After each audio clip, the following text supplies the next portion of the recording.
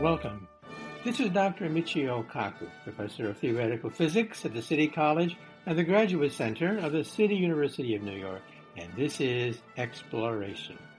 Every week on Exploration, we discuss the fascinating world of science and its impact on society. And leading off, we're going to summarize some of the top stories in science. Well, the good news is that the vaccine, widespread in the United States now, is effective to 15% of the U.S. population that has been fully vaccinated. And how good is it? Well, the latest results are, with analyzing 30,000 workers, healthcare workers, it turns out to be 99% effective. That's good news for those people who believe in the vaccination. However, there's also a scandal emerging with regards to AstraZeneca, the vaccine that's popular in Europe. Back and forth, charges and countercharges concerning AstraZeneca, as many nations refuse to administer the vaccine in their territory. And then we're going to talk about Mars. Yes, the helicopter on Mars will take off sometime in April. For the first time in history, a helicopter will fly over an alien terrain in the solar system, and one day fleets of drone helicopters could be scouring the countryside of Mars, looking for a place to put our astronauts and eventually make a settlement. And then we'll say a few things about Alzheimer's disease. Yet another series of genes have been implicated in Alzheimer's disease. And also we'll say a few things about physics. The Large Hadron Collider, the biggest atom smasher in the world, might have found a deviation from the standard model of subatomic particles. In other words, we have a model of subatomic particles. It is ugly. It is awkward. It's called the standard model, but hey, it works. But now we find a deviation. And that could hint the fact that there's another theory out there. Another theory which is beautiful, gorgeous, which will explain the universe. And that gets us into my latest book. I have a new book coming out next week. It's called The God Equation, The Quest for the Theory of Everything. And it traces the 2,000-year history on the part of the finest minds of the human race to try to find a single equation, a single theme, a single paradigm that can summarize all the laws of nature. And that's what the book is all about, the search for the God equation. In fact, Einstein spent the last 30 years of his life chasing after this theory. He wanted an equation, the God equation, perhaps no more than 1 inch long, that would allow him to, quote, read the mind of God. In other words, an equation which would explain all the laws of the universe. You know, all of biology can be summarized essentially as a byproduct of chemistry. All of chemistry, in turn, is a byproduct of the laws of physics. Physics, in turn, is basically reducible to two theories: the theory of the very big, that is relativity, which explains the Big Bang and the black hole, and also the theory of the very small, the quantum theory, the standard model. And the problem is to unite these two great theories into one. This has been the goal for the last 2,000 years. In fact, 2,000 years ago, there were two theories of the theory of everything.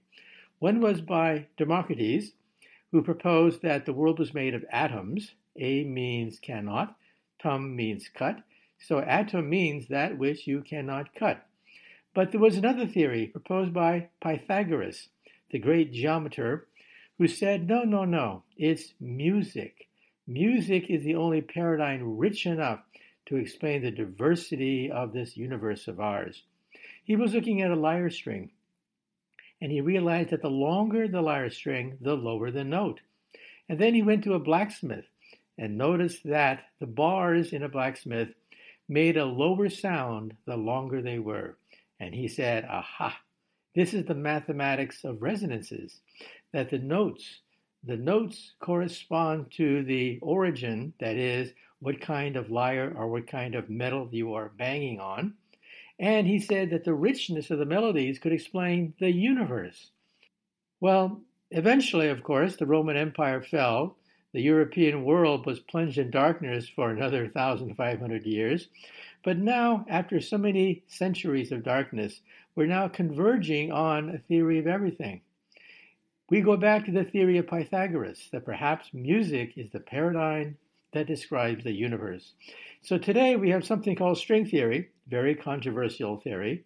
It says that all the subatomic particles are, in fact, vibrations on a tiny string, as Pythagoras envisioned. And physics is nothing but the harmonies of these strings. Chemistry is the melodies you can play on these vibrating strings. The universe is a symphony of vibrating strings. And then the mind of God that Albert Einstein wrote about so eloquently for the last 30 years of his life, the mind of God is cosmic music resonating through 11-dimensional hyperspace. Well, if you want to find out more about this great 2,000-year journey, a journey that has embarked upon the greatest quest in the history of science to find the ultimate equation, get a copy of my latest book. It's called The God Equation, The Quest for the Theory of Everything. Well, let's just jump right into the top stories of the past week. The top story today is that over 15% now of the U.S. population has been fully vaccinated against the coronavirus, and we already see the results. If you take a look at 30,000 healthcare workers that almost daily are exposed to the virus, we find that it's 99% effective protecting the workers against the virus. And some people are even talking about a return to normalcy. Well, personally, I think that some of that is premature. All the partying going on because of spring break, well, that's going to cause another surge in coronavirus cases because, of course, the virus didn't go away. It's still there. In fact, it is mutating. Now, we have a scandal emerging, which is a setback for the vaccination effort. The scandal involves the AstraZeneca vaccine, which has embroiled in tremendous controversy, especially in Europe. First of all, many European nations have refused to administer the AstraZeneca vaccine, even though the numbers are very good. Why? Because of the number of blood clots, and some of them fatal, blood clots that have emerged because of people vaccinated with the AstraZeneca vaccine. However, the defenders of the vaccine correctly point out that of the millions of people that have been vaccinated, only a handful have had blood clots, which is consistent with statistical deviation. Normally, you would expect if you get a random sample of millions of people, some of them will have blood clots. And so many scientists said that these European nations pulling out of the vaccination effort are foolhardy, but then another controversy emerged. In the United States, initially, United States doctors said, yes, it looks pretty good, the data of the AstraZeneca vaccine. But then it turned out that some of the data was old. Some of the data was withheld. And some people are saying, aha, they cooked the books. The numbers are not correct. Another scandal erupted. Well, the makers of the AstraZeneca vaccine then came out with another statement, and they said, well, they fessed up. They said, yeah, some of the data was old, not the latest, but let's take a look at the latest data.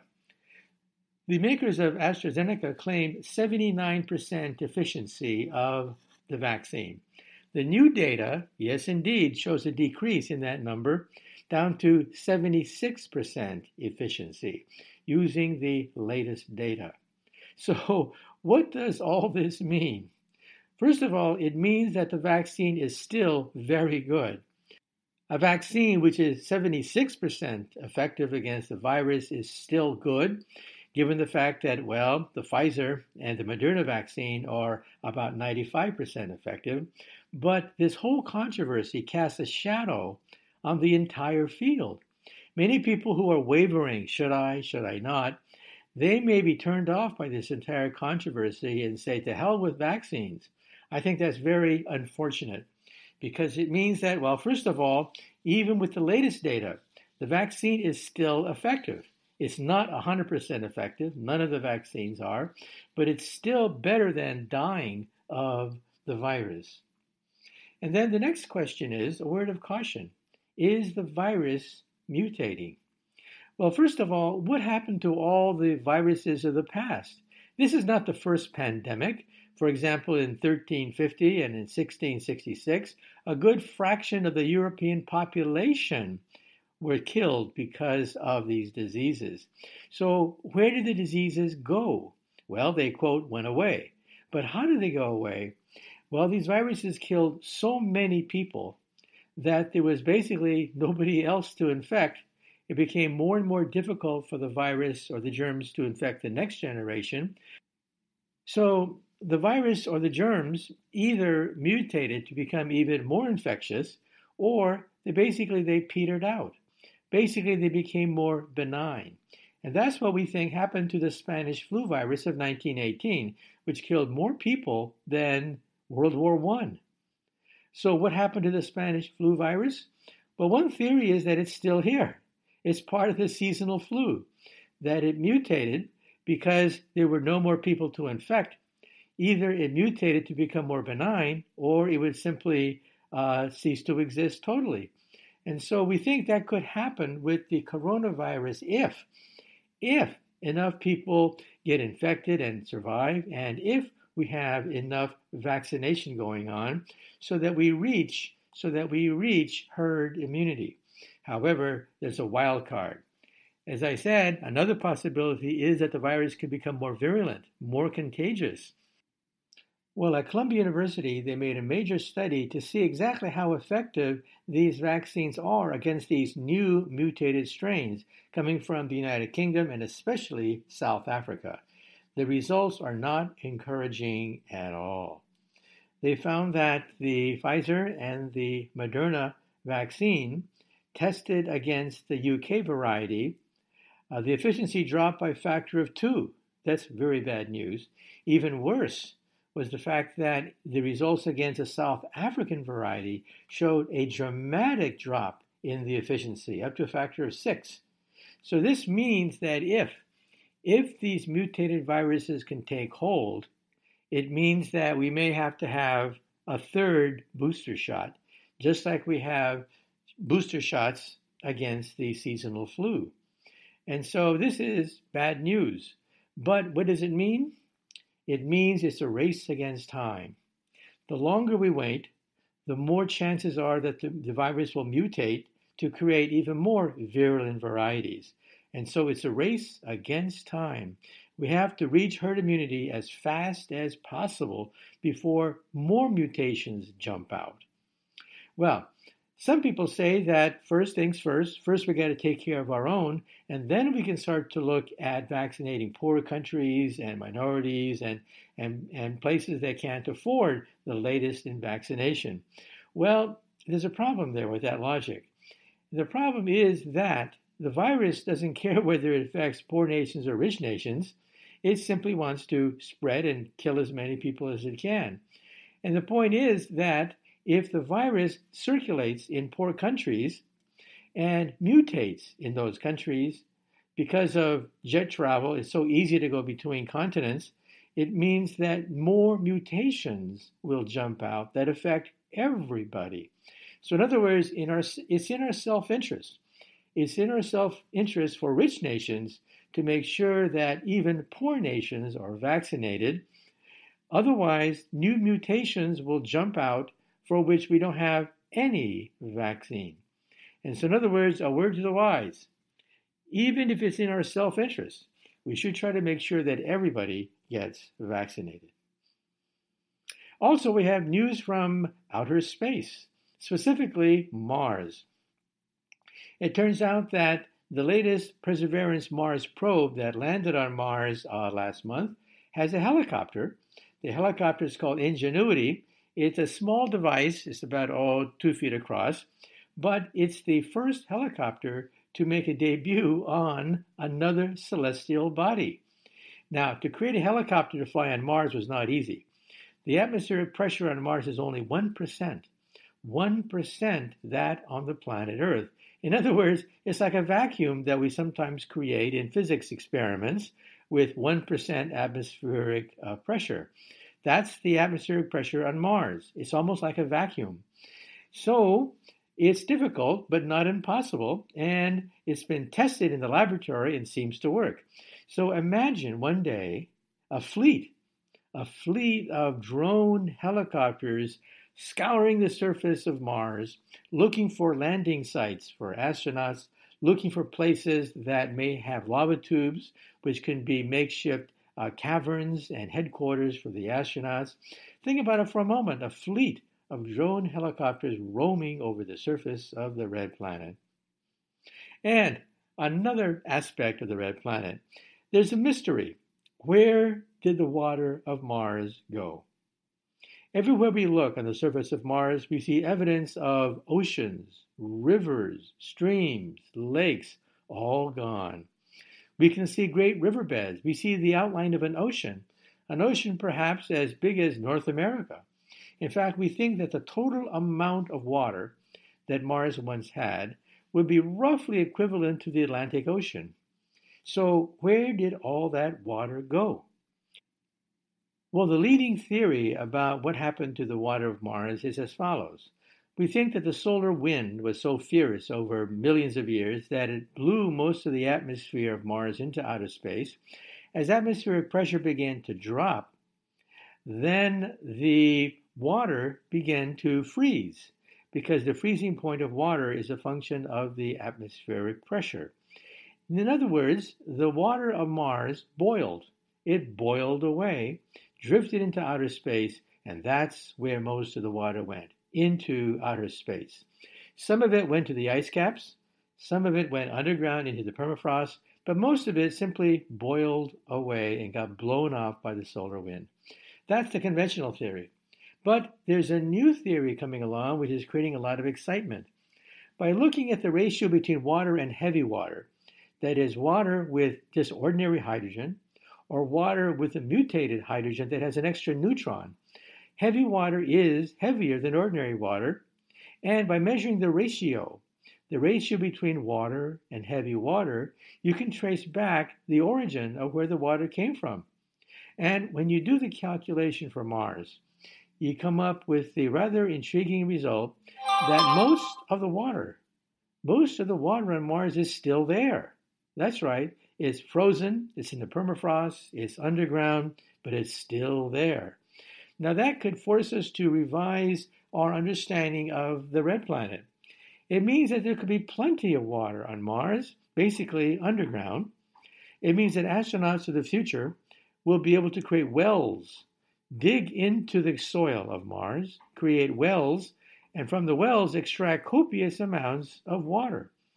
Water in turn can be used for rocket fuel by separating out the hydrogen and the oxygen. It can be purified for drinking purposes. It can be used to create aquatic gardens that could then create life forms and vegetables and farming on Mars. Any number of applications are possible. Well, that concludes our discussion of outer space. And now let's say a few things about inner space, specifically Alzheimer's disease. When historians write history, they'll say that the coronavirus was awful, killed over 500,000 people and counting. However, Alzheimer's disease could be the disease of the century. Its death toll could be in the millions, not in the hundreds of thousands, and it's incurable. However, we're teasing apart the genetic basis of Alzheimer's. It turns out that certain genes are associated with Alzheimer's disease. The APO4E gene, when mutated, is associated with Alzheimer's disease, but it's not the only one. Now scientists are cataloging the various genes that are involved, and just last week they found two more genes that are involved with the hippocampus of the brain. Now let me explain. The hippocampus is a small horseshoe-shaped device at the very center of the brain, which controls short-term memory. Things that you just memorized and learned and remarked upon a few minutes or a few hours ago. However, the virus attacks the hippocampus, and that's why people with Alzheimer's disease lose their short-term memory. but they have a very clear understanding of things that happened 20, 30, 50 years ago. That's the irony of Alzheimer's disease. It starts at the center of the brain and works its way out. Well, these two new genes that were discovered by scientists are directly involved with the hippocampus. So in other words, one day, if we find a genetic therapy for these broken genes, it means that we may be able to limit the damage to the hippocampus so that short-term memories are not destroyed. And just remember that by the time you're in your 80s, something like 50% of the entire population will come down with some form of dementia or Alzheimer's disease. This really is the disease of the century for which there's no cure, and it will affect millions of people. And again, one clue to Alzheimer's disease will be to look at the genetics to find out why is it that certain brains are healthy into their hundreds, while other brains have early onset of Alzheimer's disease. And now we're beginning to tease apart and catalog many of the genes involved with Alzheimer's disease. And lastly, let me say something about the world of physics. As you mentioned, the Standard Model of particles is our finest understanding of the microcosm. The Standard Model has lots of quarks and protons and neutrons and Yang-Mills particles and leptons, scores of particles. In fact, there's a zoo of subatomic particles at that level found by the Large Hadron Collider outside Geneva, Switzerland. The Standard Model is the ultimate theory of the quantum. It works. It fits the data. However, it's as ugly as sin. It's a theory that only a mother can love. It's a theory with 36 quarks and antiquarks, 21 or so free parameters that are adjustable, 3 identical generations of particles. It goes on and on and on. And then people say, how can nature be so cruel to create a fundamental theory of all matter that is so ugly that it's like taking a platypus and a whale and a giraffe, scotch taping them together and declaring that to be nature's finest evolutionary creation. There's got to be a better theory than this. Well, the merger between gravity and the Standard Model, we think, will create this fabled theory, the unified field theory, which will combine the theory of the big, that is relativity, with the theory of the small, that is the Standard Model. And recently, it was just announced last week, that scientists for the first time found the first slight deviation from the Standard Model. This is creating a lot of excitement. You see, I got my PhD in theoretical physics back in the 1970s when the Standard Model was finally assembled and it worked. However, in the last 50 years, there's been no progress in going beyond the Standard Model. The Standard Model is a victim of its own success. It is so successful that everyone believes it's correct, but as I said, it's a work in progress. It can't possibly be the final theory. And that's where the first deviation from the Standard Model is causing lots of excitement.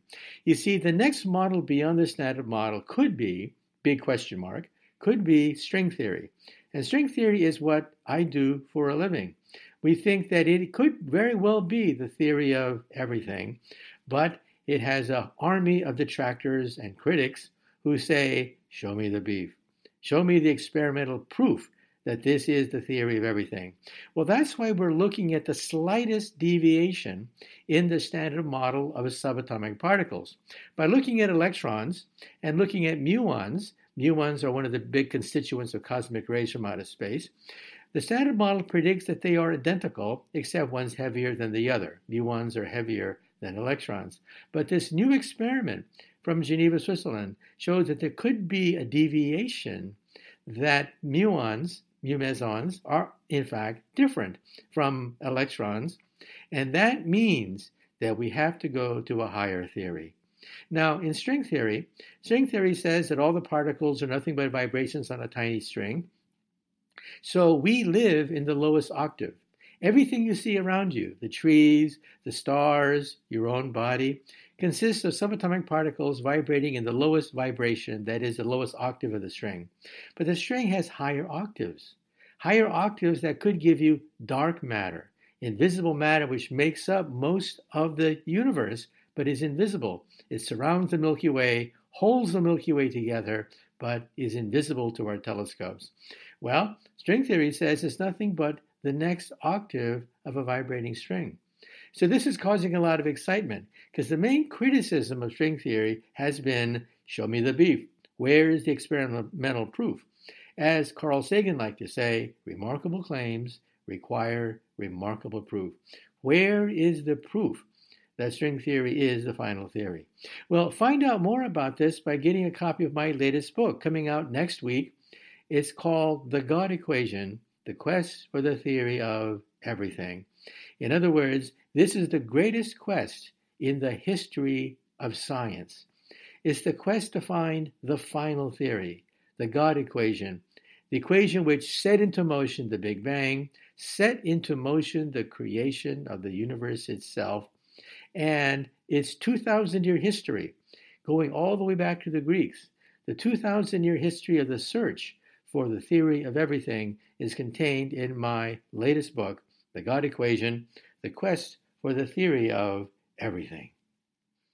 And if you want to find out more about it, go to my website, mkaku.org, mkaku.org.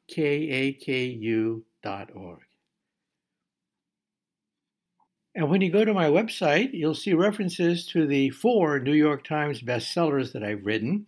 I've written books such as Physics of the Impossible, Future of the Mind, Physics of the Future, and Physics of the Impossible. Also, you may want to go to my Facebook site. In fact, I have about 4.5 million fans on Facebook. But once again, if you want to know more about what I do, go to my website, mkaku.org, mkaku.org, and find out what I do for a living. And that's right, I work on string theory. In fact, I'm the co-founder of string field theory, which is one of the main branches of string theory. And I've worked on the theory since about, 1968. It's hard to believe that I've worked on string theory for most of my professional life. But now, with the Large Hadron Collider, now with new data coming in, we have the prospect perhaps of testing aspects of this fable theory.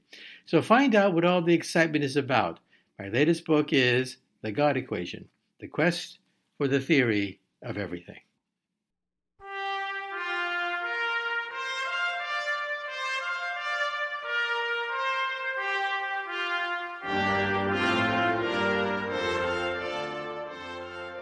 Well, I'm afraid that's it for the first part of Exploration. In the second half of Exploration, we're going to talk about a consequence of the theory of everything, time travel. That's right, Einstein's theory allows for time travel, but you need a theory of everything to make sure that the time machine doesn't blow up when you enter it. And so with us today is Princeton physicist Richard Gott talking about his design for a time machine.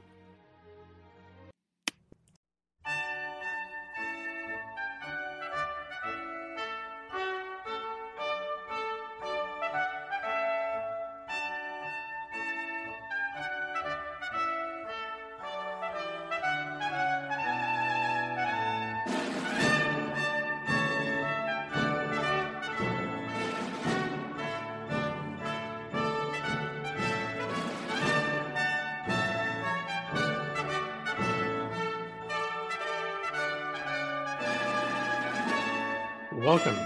Once again, this is Dr. Michio Kaku, Professor of Theoretical Physics at the City College and the Graduate Center of the City University of New York, and this is the second half of Exploration. Well, in the second half of Exploration, we're going to go right to the cutting edge of science, where the usual laws of physics begin to break down. We're talking about Einstein's theory of relativity, which allows for, believe it or not, time travel. Yes, there have been a number of solutions of Einstein's equations which allow for time travel, but the question is, are they stable? The question is, how much energy does it take to create one of these things? Is it really practical to build a time machine? Well, to find out, of course, we need a theory of everything, a theory that combines relativity with the quantum theory, because quantum radiation may make the time machine impractical. So you need a theory of everything, and that's where my latest book, The God Equation, The Quest for the Theory of Everything, comes into play. We need a higher theory, a theory that combines relativity with the quantum theory. Well, with us today is Professor Richard Gott. He's a professor of physics at Princeton University, and believe it or not, he has his own version of a time machine. And it seems to obey the laws of physics. However, as I mentioned before, the key question is twofold. One, how much energy does it take to bend time into a pretzel to create a time machine? And second of all, how stable is it under quantum corrections? Once you start to add in the quantum theory, radiation, the quantum radiation may close the time machine may explode, the gateway to the past may be closed, any number of things may happen, and that's why you need a theory of everything. Well, once again, our special guest today is Professor Richard Gott, professor of physics at Princeton University, talking about his version of a workable time machine.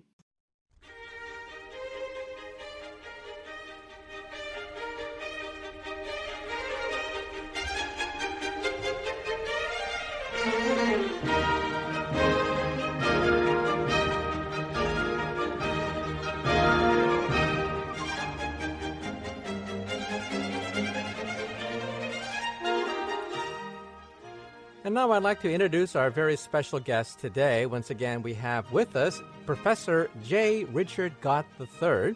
He's a professor at Princeton University, and he's the author of a book called Time Travel in Einstein's Universe: The Physical Possibilities of Travel Through Time. Now, just remember that we're not talking about some inventor in a laboratory in his basement creating a time machine by which you can erase certain rather embarrassing events in your history. We are, in fact, talking about hard physics. We're talking about perhaps one day a civilization much more advanced than ours, or perhaps maybe even our descendants thousands of years from now, may have the ability to manipulate the energy of a star, in which case they may be able to create a time machine capable of changing the past. And so the question is time travel possible, given the fact that there are all sorts of horrible paradoxes you can get if you go backwards in time, for example, and shoot your parents before you're born? So once again today, our guest is Professor J. Richard Gott III, a professor at Princeton University, and we are talking about time machines and time travel. So what started your romance with time machines? Because in the area of physics, most physicists tend to, at least in the old days, scoff at the whole notion of going backwards in time. Well, I got interested in time travel by exploring some solutions to Einstein's equations. Einstein developed his theory of general relativity, which is his theory of curved space-time to explain gravity. And we take this theory very seriously because when he finally solved the equations for this in 1915, they made predictions about light bending as it would pass near the sun, and these were checked experimentally, and Einstein was found to be right and Newton was found to be wrong. So since then, people have been interested in exploring exact solutions to Einstein's equations. And you've heard of probably the most famous one is the black hole solution. That's an exact solution to Einstein's equations. So we take black holes seriously, even though they're quite extraordinary objects, because they do solve Einstein's equations of gravity. So I got interested in cosmic strings. These are theoretical objects that are dense threads of energy left over after the Big Bang that are predicted in about half the theories of unified particle physics in the early universe. We haven't found them yet, but we are searching for them. And I found an exact solution for one cosmic string, what the geometry around one cosmic string would look like. And William Hiscock found the same solution independently of me, so we're given joint credit for this solution to Einstein's equations. And then later, I investigated two moving cosmic strings, what an exact solution would look like if two strings were to pass each other.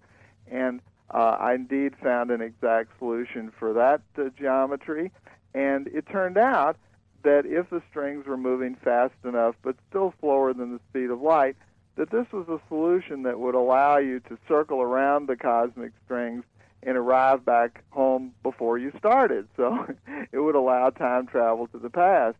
And there have been a number of general relativity solutions like this.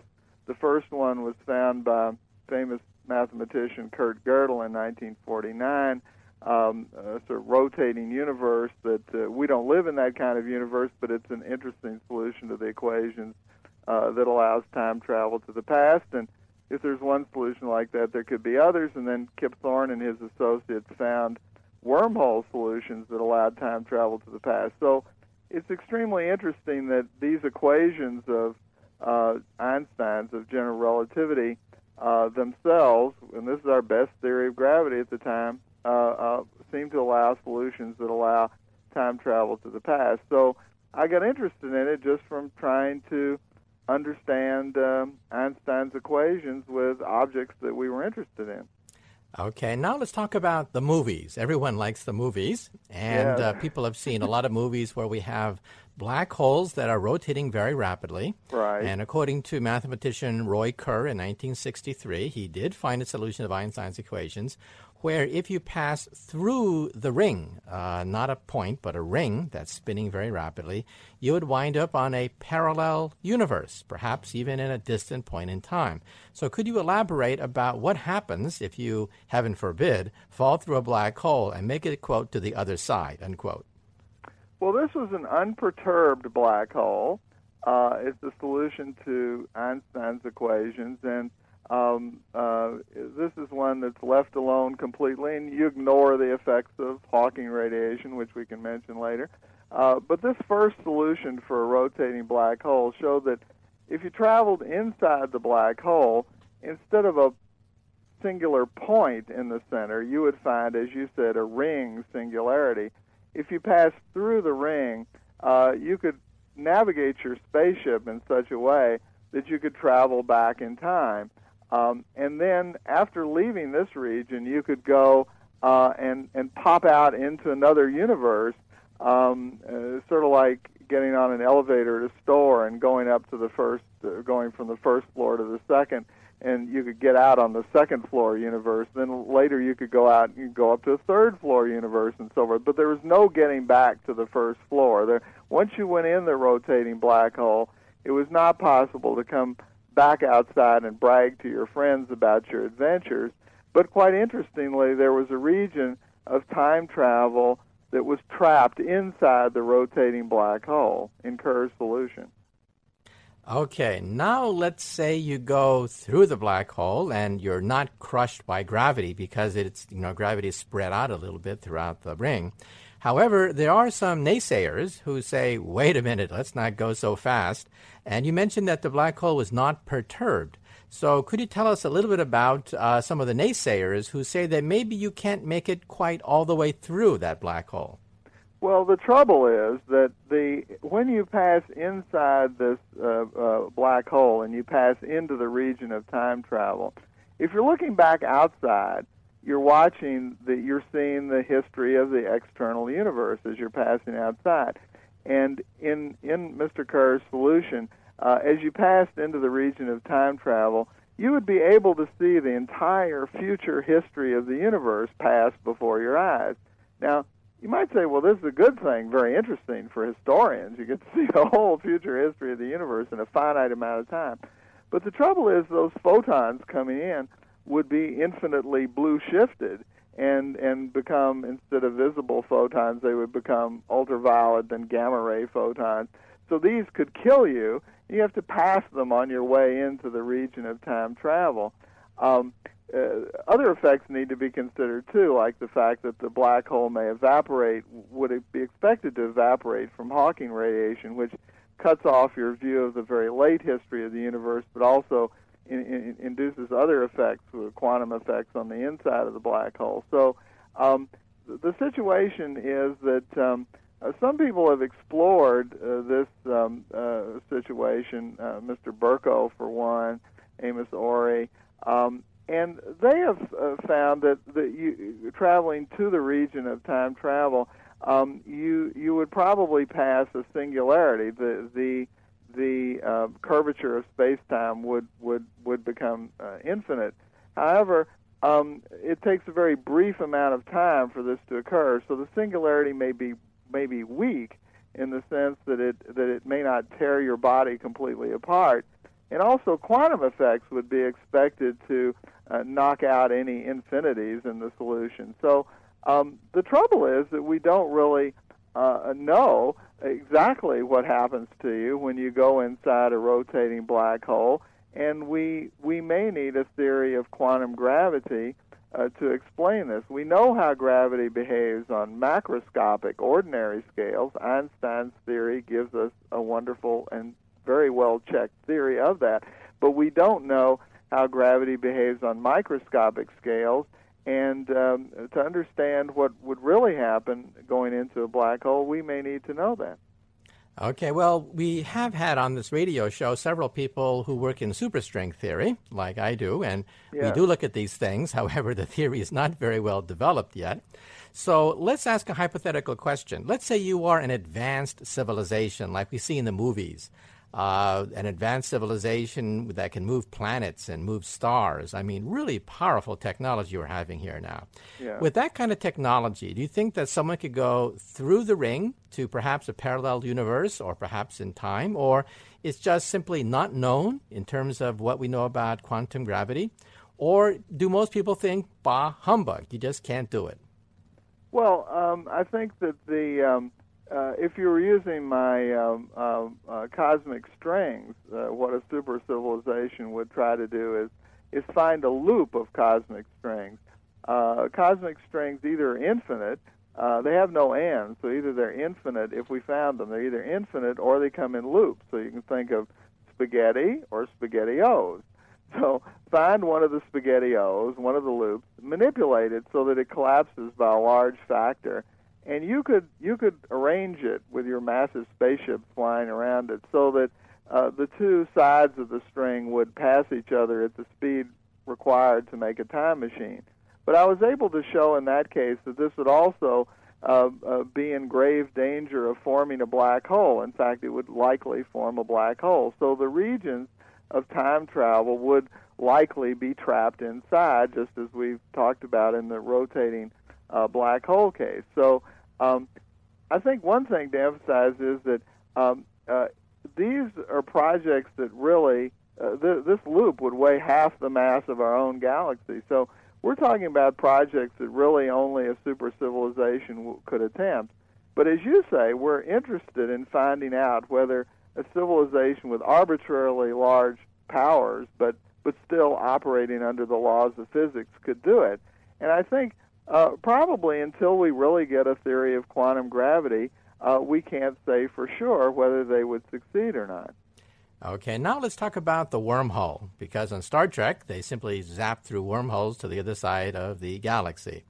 Now, if you had a black hole, there is a problem there, and that is it's a one-way ticket. It's basically a roach motel. You go in and you never check out again. It's a one-way trip. However, these wormholes that we see on Star Trek are transversible. You go back and forth, back and forth. It's like taking a Sunday drive right through a wormhole. So tell us a little bit about wormholes and whether or not they're practical. Well, the wormhole idea got started when Carl Sagan, who was writing this book Contact, which later became a famous movie, he wanted to use a wormhole to get Jodie Foster from one part of the galaxy to another. And so he called up his friend Kip Thorne and said, listen, I'd like to get the physics right here. What about the physics of wormholes? So Kip Thorne and his associates investigated this, and they found out that in order to transverse it back and forth, you had to prop it open with some what we call negative energy density stuff. This is stuff that weighs less than zero. In other words, you'd have to add mass to this to get back to zero. It's stuff that weighs less than zero. Well, that's very strange stuff, but you might say, well, that's strange. You wouldn't expect to find that. But curiously, we do know of a quantum mechanical effect, the Casimir effect. which is one where if you take two parallel metal conducting plates and you put them very close together, the quantum vacuum state in between the two plates actually acquires a negative energy density. It weighs less than zero.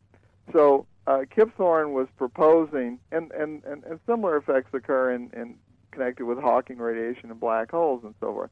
So we know of quantum effects that can induce negative energy density states. So what Kip Thorne proposed to do was to cover the mouth of each wormhole with a conducting plate and put them close to each other in the wormhole tunnel, 10 to the minus 10 centimeters apart, so that they introduced a large negative energy density.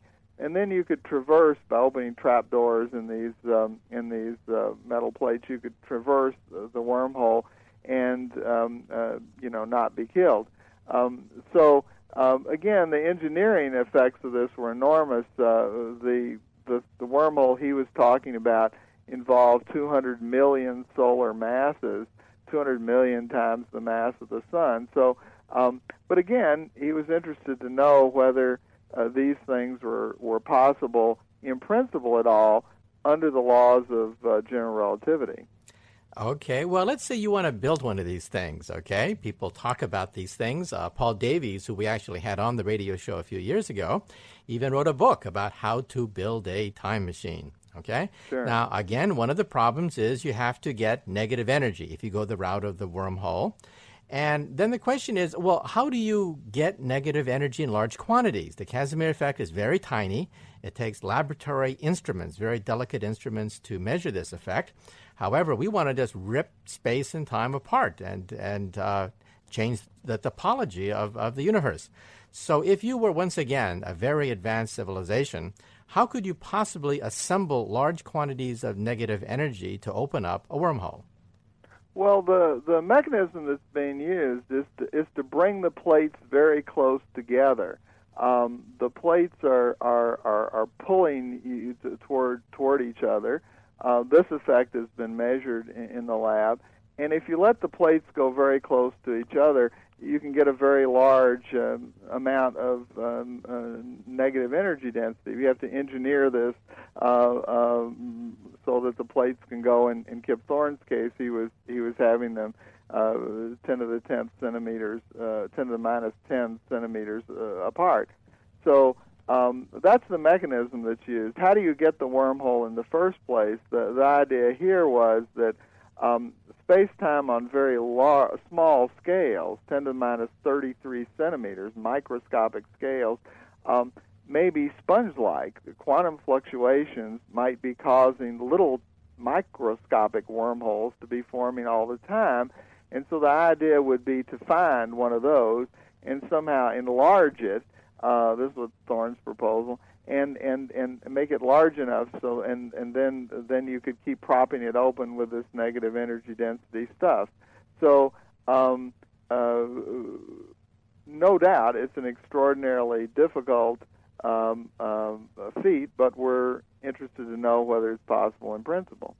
Okay, well, there's even a television commercial now I was watching talking about building a wormhole to deliver products to the customers. So the idea of wormholes is out there. However, the advertisement stumbles on this whole question of, well, how do you energize this thing with negative energy? So you mentioned the Casimir effect. Where else in the universe can we find negative energy? It's a very exotic kind of thing. It's not the kind of thing we see in the laboratory. Where else in the universe can we find negative energy? Well, black holes is one location. When Stephen Hawking was working on black holes, one of the things he proved was that if once you formed a black hole, it would only get bigger. Its horizon, as it were, would only get bigger. And so as it gobbled more and more material, in fact, he proved a theorem that if energy density was always positive, the black hole, if you just add energy density to it, the black hole would always get bigger. But then people started to think about what would happen to a black hole with quantum effects, and Stephen Hawking showed that black holes actually evaporate. And so over time, there's a quantum vacuum effect in the empty space around the black hole that you have vacuum fluctuations that cause particles to be emitted from the black hole and then also cause the black hole to lose energy. And so if you look at the quantum vacuum state that exists around a black hole, which Stephen Hawking found, it has a slight negative energy density which steals energy from the black hole and causes it to evaporate. And so that's an example of a naturally occurring phenomena that we expect is occurring every day.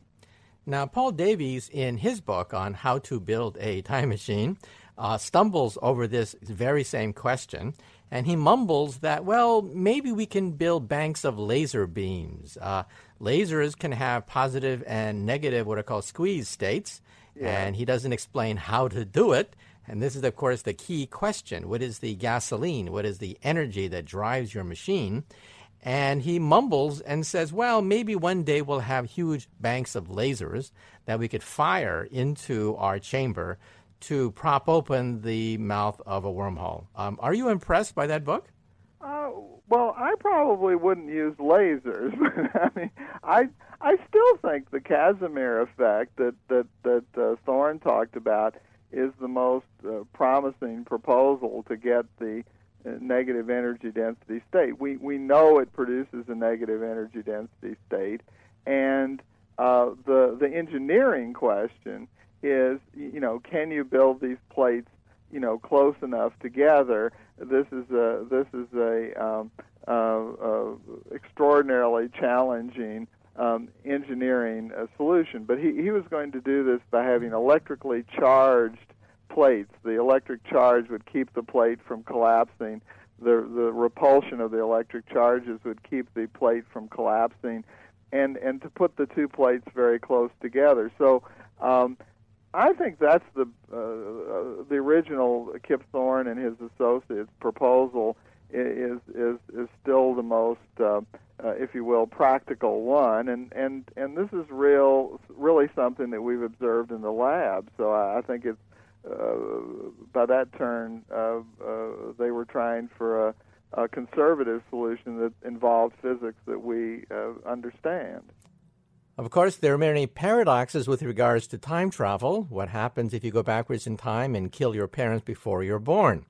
Well, there are two resolutions of the time travel paradox. One is that the universe splits in half, and in one universe, you did in fact kill somebody who looks very similar to your parents, but they're not really your parents because the universe has forked into two separate roads. However, there's another way to resolve these paradoxes proposed by Professor Igor Novikov of Russia, and he proposes that perhaps self-consistency is enough. Perhaps there is a force preventing you from pulling the trigger.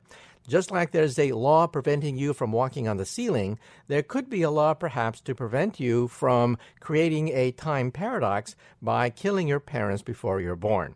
Personally, I prefer the first method, which is called many worlds, to resolve all these delicious paradoxes of what happens if you go backwards in time and meet your teenage mother and she falls in love with you. And that concludes our interview with Professor Richard Gott, professor of physics at Princeton University and author of a book called Time Travel in Einstein's Universe. Well, before we conclude this section, let me give you the pros and cons of the practicality of building a time machine. As you can tell from listening to this interview with Professor Richard Gott, the energy necessary to bend time into a pretzel, the energy necessary to warp the fabric of space and time so that it turns in on itself is incredible. We're talking, for example, of the energy of a black hole. So that's the first big problem. This is not for the average inventor. This is not for the guy who builds a time machine in his basement. We're talking about a very advanced civilization that can handle cosmic forms of energy comparable to that of a black hole. Second is the stability of the time machine. You see, Einstein's theory of general relativity is not enough. It's not enough to say that Einstein's theory allows for time travel. You have to then calculate quantum corrections, in other words, radiation. the radiation buildup may be so severe that it cuts off the time machine and you are stranded someplace in the past. Or the machine may simply blow up because of quantum corrections. In fact, Stephen Hawking, writing about these theories, thought that the machine would be basically unstable. Radiation would build up to the point where the thing would explode. Now, my personal point of view is quantum corrections cannot be calculated using ordinary Einstein's theory and quantum field theory. We need a higher theory to do this. And this is where string theory comes in. String theory allows you to handle these radiative corrections so perhaps they become finite and the machine doesn't blow up in your face. So in other words, ultimately, the final verdict on time travel may come from a theory of everything. And if you want to know more about the pros and cons of a quantum theory of gravity, get a copy of my latest book. It's called The God Equation, The Quest for the Theory of Everything. The book talks in detail about the pitfalls when you try to combine relativity with the quantum theory to create a theory of everything. So in summary, I think it's not enough to find a solution of Einstein's equations. You have to find a solution of Einstein's equations with the quantum theory, and the only theory which at the present time can do this is string theory. So for more information, get a copy of the book, The God Equation.